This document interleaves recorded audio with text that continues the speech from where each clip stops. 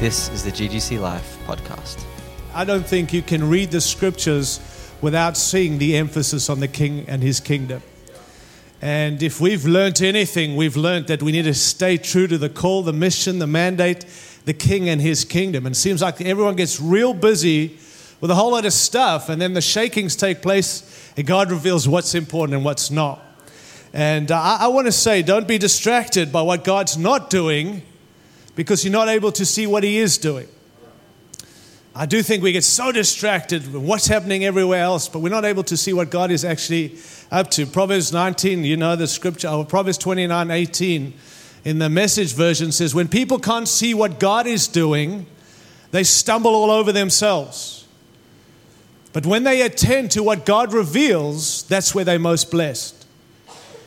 Where there is no vision, the people perish. Where there is no revelation, the people cast off restraint. But when people cannot see what God's up to, they fall all over themselves, stumble their way. But when we attend to what God is revealing, that's where we find the life of God. That's where we find what God is really all about. And here in Hebrews chapter 12, verse 26, it says this. It says, at that time, His voice shook the earth. But now He has promised, once more I will shake not only the earth, but also the heavens. The Passion Translation says, I'll not only shake the systems of the world, but also the unseen powers in the heavenly realm. Verse 27, I'm reading from the NIV. It says, the words once more indicate that removing of what can be shaken, that is, created things, so that what cannot be shaken may remain. The Message says one last shaking means a thorough house cleaning, getting rid of all the historical and religious junk so that the unshakable essentials stand clear and uncluttered. I love the description of what God is about and what God's doing. Verse 28, here's our response. Therefore, because of this, the shakings, the bringing down, the taking out, the removing of what needs to, all that's created to be taken, so that which stands is His kingdom. And here's our response. Therefore, since we are receiving a kingdom that cannot be shaken, let us be thankful and so worship God acceptably with reverence and awe. For our God is a consuming fire. You see, shaking reveals what we are anchored to.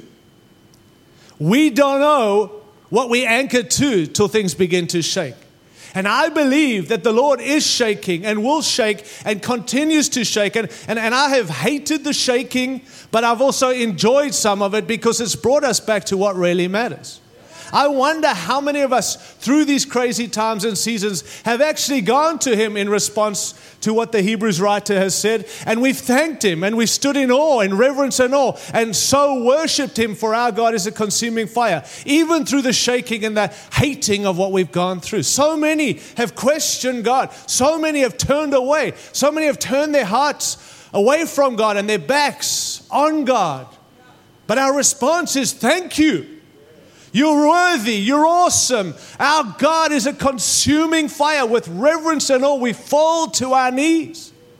And we acknowledge we are receiving an unshakable kingdom that is worthy of this King. And we give to praise Him and honor Him and worship Him, because we get to see what He is doing, not what He's not doing.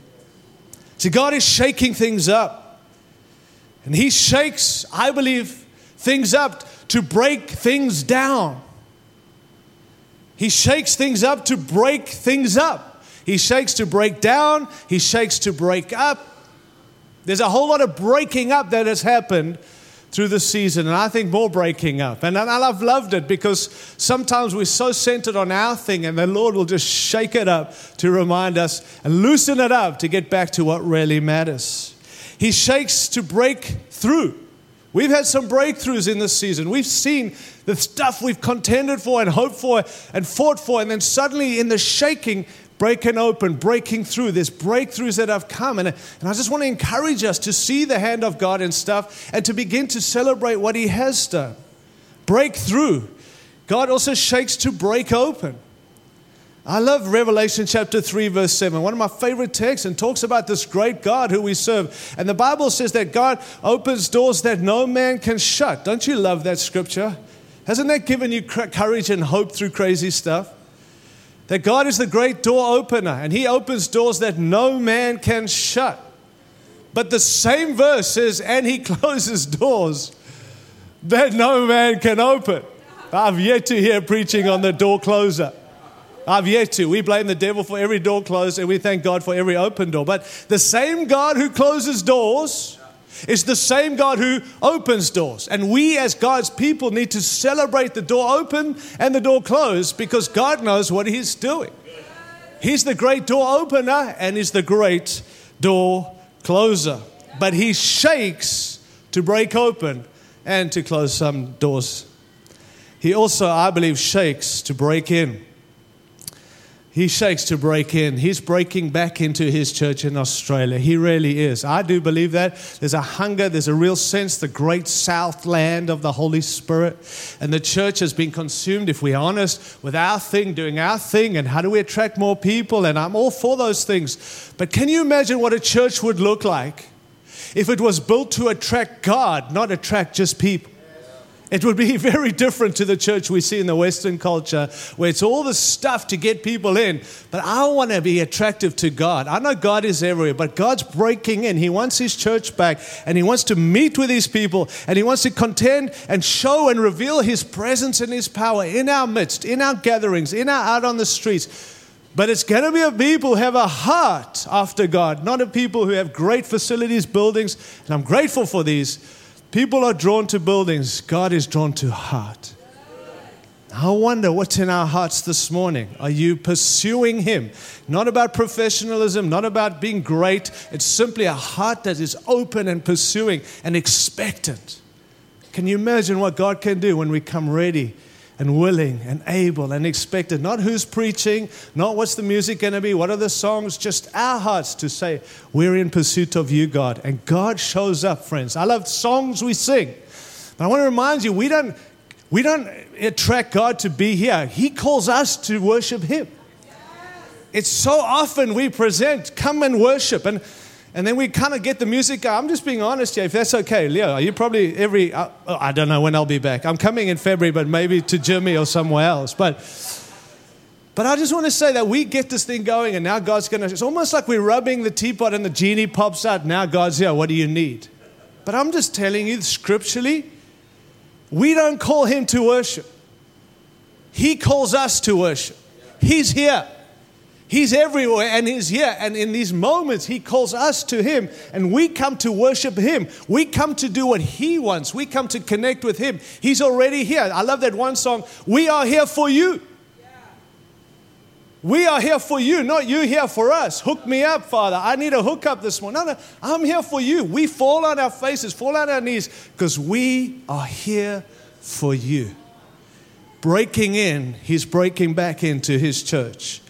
He's also shaking to break out. He wants His church to break out and be who He's called us to be.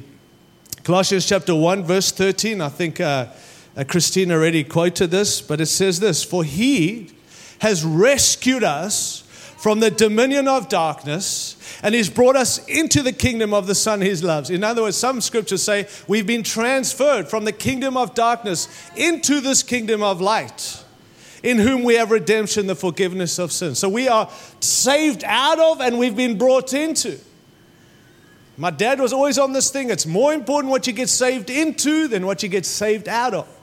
And we so have testimony of what we've come from. But the greater testimony is what are we saved into? And we've been transferred and brought into, saved from, transferred from darkness, the kingdom of darkness, into the kingdom of light. Notice that we've been rescued. Matthew 6:33, Jesus said, but seek first His kingdom. May I say it? Seek first His will and His righteousness, His way. Seek first His will and His way, the kingdom and righteousness. And all these things will be added or given to you. See, seeking the kingdom is every believer's priority. Matthew 13, verse 44. Jesus said, the kingdom of heaven is like a treasure hidden in a field. And when a man found it, he hid it again. Look at this. And then in his joy, he went and sold all that he had to buy that field. The kingdom is like a man who finds treasure. Now let me just tell you, when you find treasure, it's an awesome thing. But in order to get the treasure, he needed to sell everything he had, and then he needed to buy the land. But he bought the land because of the treasure. And here's what I want to challenge us with this morning. Don't forget what we carry. The value is the treasure, not the field. I see some miserable Christians.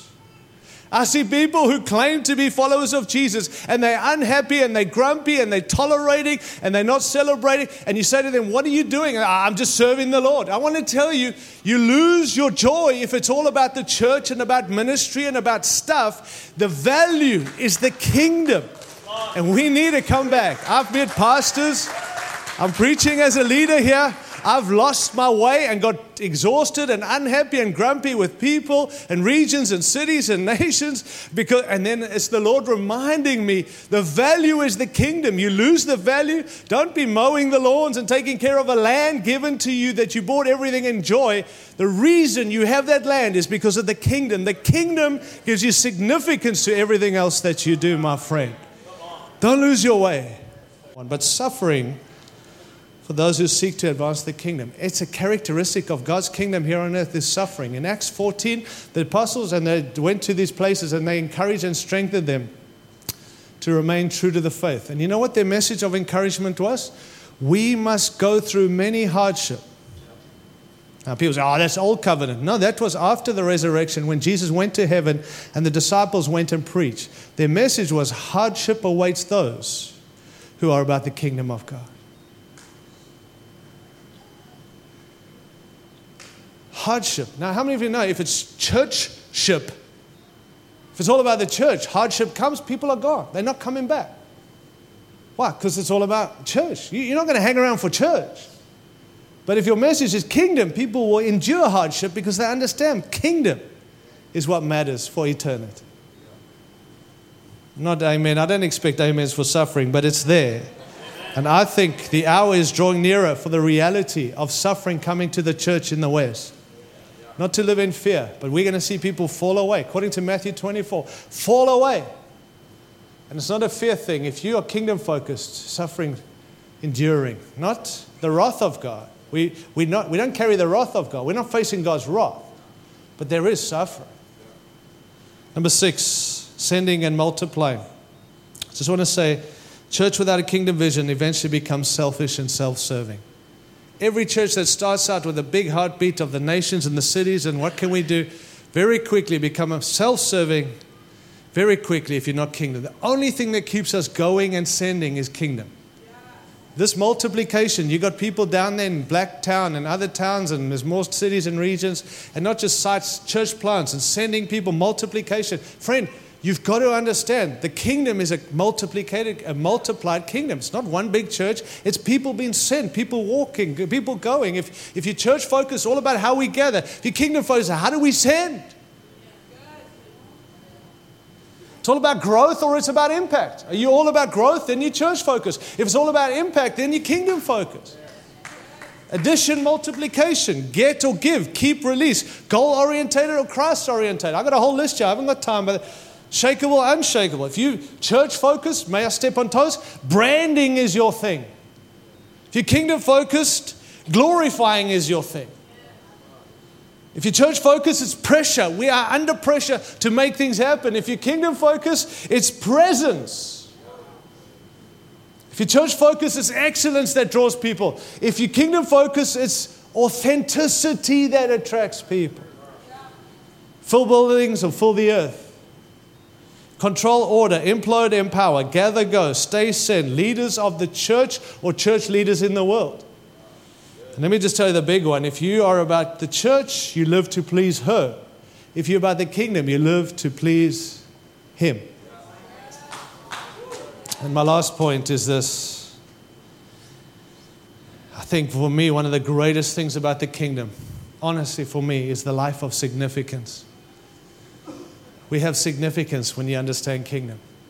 If you're church focused, it's all about what you do here on a Sunday. And I'm grateful for all these people. I'm grateful I get to preach here. But let me just tell you this. What I'm doing this morning is part of it. And if we're church focused, well then this guy's the man. But God's a kingdom focused God. We are all equal in God's kingdom. You are all significant. Not what you do on a Sunday. Yes, we need to be together on a Sunday. But not what's your role Sunday. What's your role in the kingdom? Every day when you walk through those doors, being the kingdom people, understanding significance. And for so long, I, like other preachers, have said, if you died tonight, where would you spend eternity? And that's a great truth, and it's a real truth, and it matters how you respond, because you decide where you spend eternity, not God. He has made every way for us, but you determine where you spend eternity. But we've often left it there. If you die tonight, where will you spend eternity? I want to say, if we understand kingdom understanding, then if you wake up tomorrow, which is probably more likely, not guaranteed, but more likely. If you wake up tomorrow, who or what will you live for? As important as if you die tonight. Why do we leave salvation and kingdom life to death? You died with Him in order that you may live with Him. We don't just rescue from darkness, we've been rescued into the kingdom of light. So my challenge to sinners this morning, but also to believers, most likely you'll wake up tomorrow. And here's the challenge. Who or what will you live for? And when you get kingdom understanding, every single moment of every single day matters. Even if you work for Pharaoh and you go and boss is a heathen and hates you, and you hate school and you hate whatever you're part of, the significance of everyday life. God, understanding of kingdom helps me understand every moment is significant.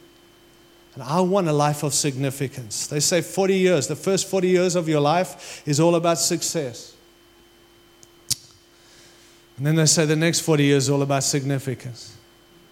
Midlife crisis, boom, what's the point? I had that earlier than 40. But why do we have to wait 40 years? To start looking at significance.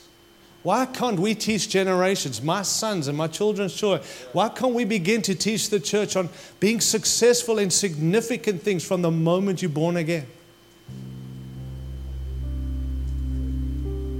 You can carry significance every moment of your life when you carry the revelation of the kingdom of God. It matters, you matter, and we need to live our lives every day like the kingdom exists, and that we have a role to play in the kingdom. Can we just close our eyes? Can I pray, Leo? Is that okay? Can you just close your eyes for a minute? I'm not going to get all weird. I just want to say this. The kingdom of God requires a response. It's the rule and the reign. It's not some tag on, it's not some religious duty, it's not religion at all. In actual fact, the kingdom liberates us from religion. Church stuff makes us religious. Not because you're here this morning, but because the Lord wants to invite you into a moment that actually you can move from religion to freedom again. Only in the kingdom of God, only in the kingdom of God does surrender bring victory. What I've learned is that surrender releases God's presence in me. But obedience releases His presence through me. Some of us are talking about obedience, but we haven't actually got to a place of surrender. Thanks for listening to the GGC Life podcast. We hope you feel encouraged. Be blessed.